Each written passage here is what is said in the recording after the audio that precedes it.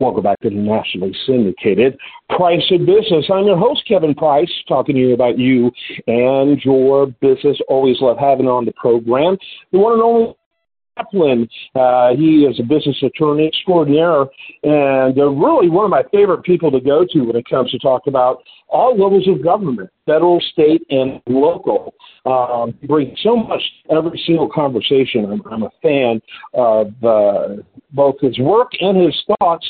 Lee, real quickly, a little bit about your law firm and your best website for people to get more information. As of January 1st, I'm a partner in a new law firm called Murphy, Ball, Stratton. And, of course, we can be found at mbssmartlaw.com. mbssmartlaw.com. I'm a partner in this new firm. It's smaller than my prior firm where I had wonderful experiences, and we intend to handle much the same kind of litigation, trials, appeals, arbitrations, occasional amicus briefs, some pro bono matters, white-collar matters, things that come in the door that our lawyers feel competent and interested in handling. Yeah, very interesting.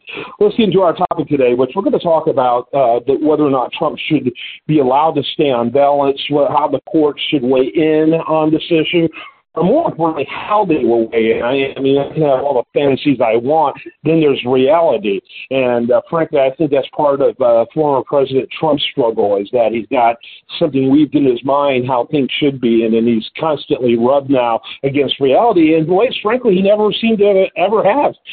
That's for being president. And so you've got the case in Colorado and the case in Maine, both of which have declared he will not be on the ballot in either state, through different channels.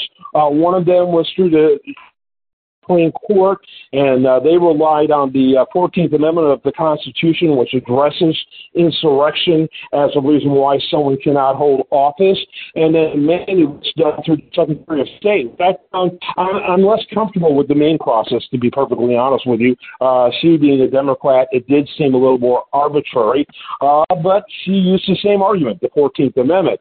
And so now, because of all this, they're moving, fast-tracking, having the Supreme Court weigh in, U.S. Supreme Court, moving very quickly. In fact, February is what we're hearing because it's so urgent. And so it's a very, very interesting topic. All the Republicans universally believe that the voters should decide whether or not he should be on the ballot, and which, you know, to me, I'm like, if someone's broken the law, you don't want lawbreakers on the ballot any more than you want his neighbors, according to the Republican narrative about illegal immigrants.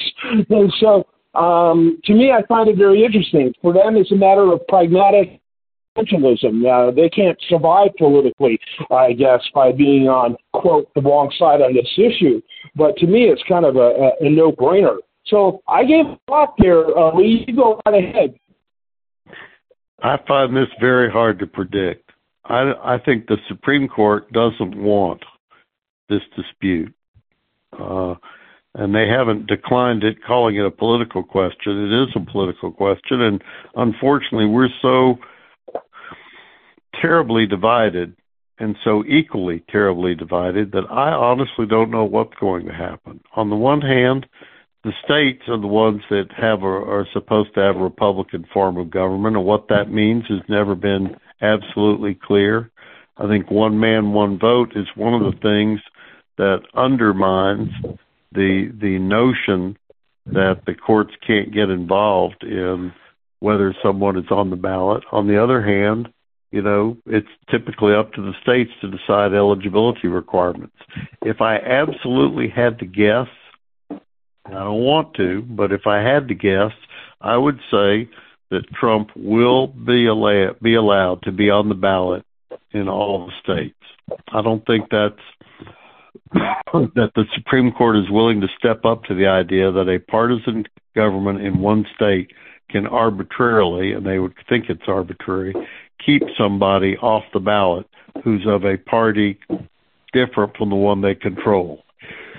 I mean, somebody could just as easily, they would argue, say, let's keep Biden off the ballot because, we're a Republican state. We've got all these Republican office holders. And don't you know, the Texas legislature would probably love to find a way to keep him out. But this goes way back to some notions about primaries and what's allowed and what's not. Texas for years had essentially segregated primaries where the Democrats could essentially exclude people from voting. So I think the Supreme Court is going to have to wade into this, and I think that the Supreme Court is going to say Trump cannot be barred from the ballot by the whim or will of a legislature or a Secretary of State of a given individual state.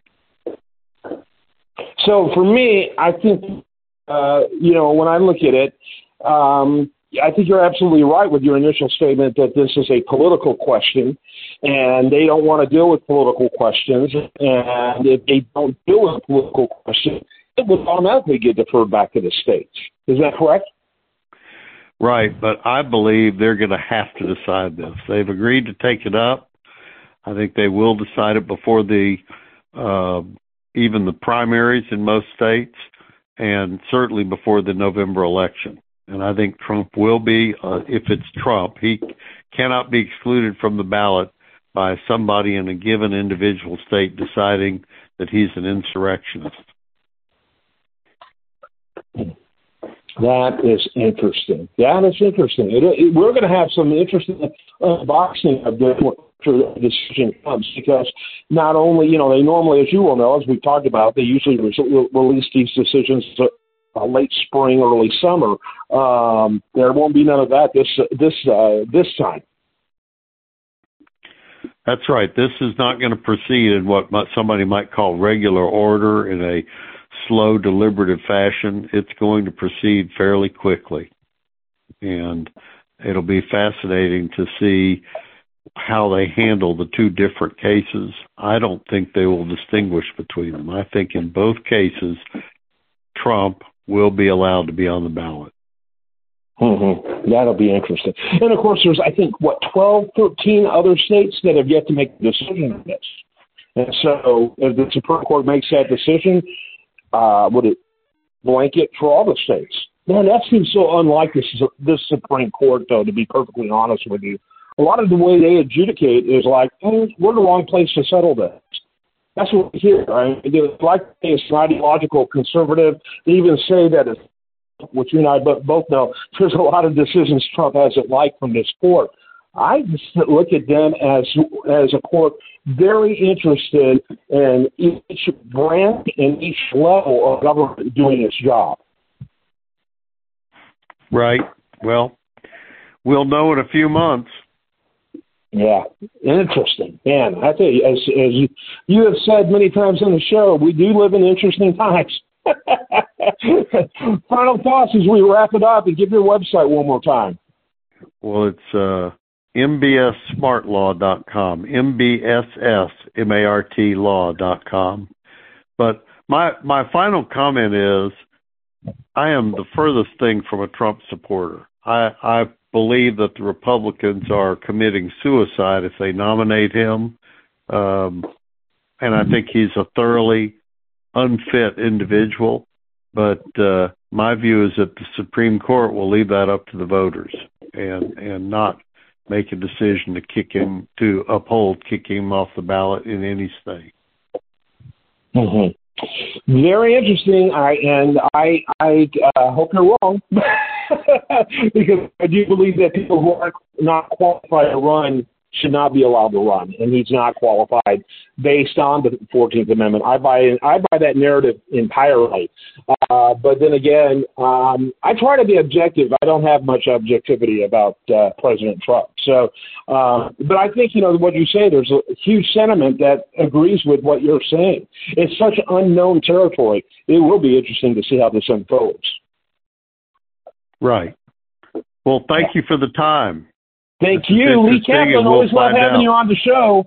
We'll look forward to talking to you again soon. This is the Price of Business Show.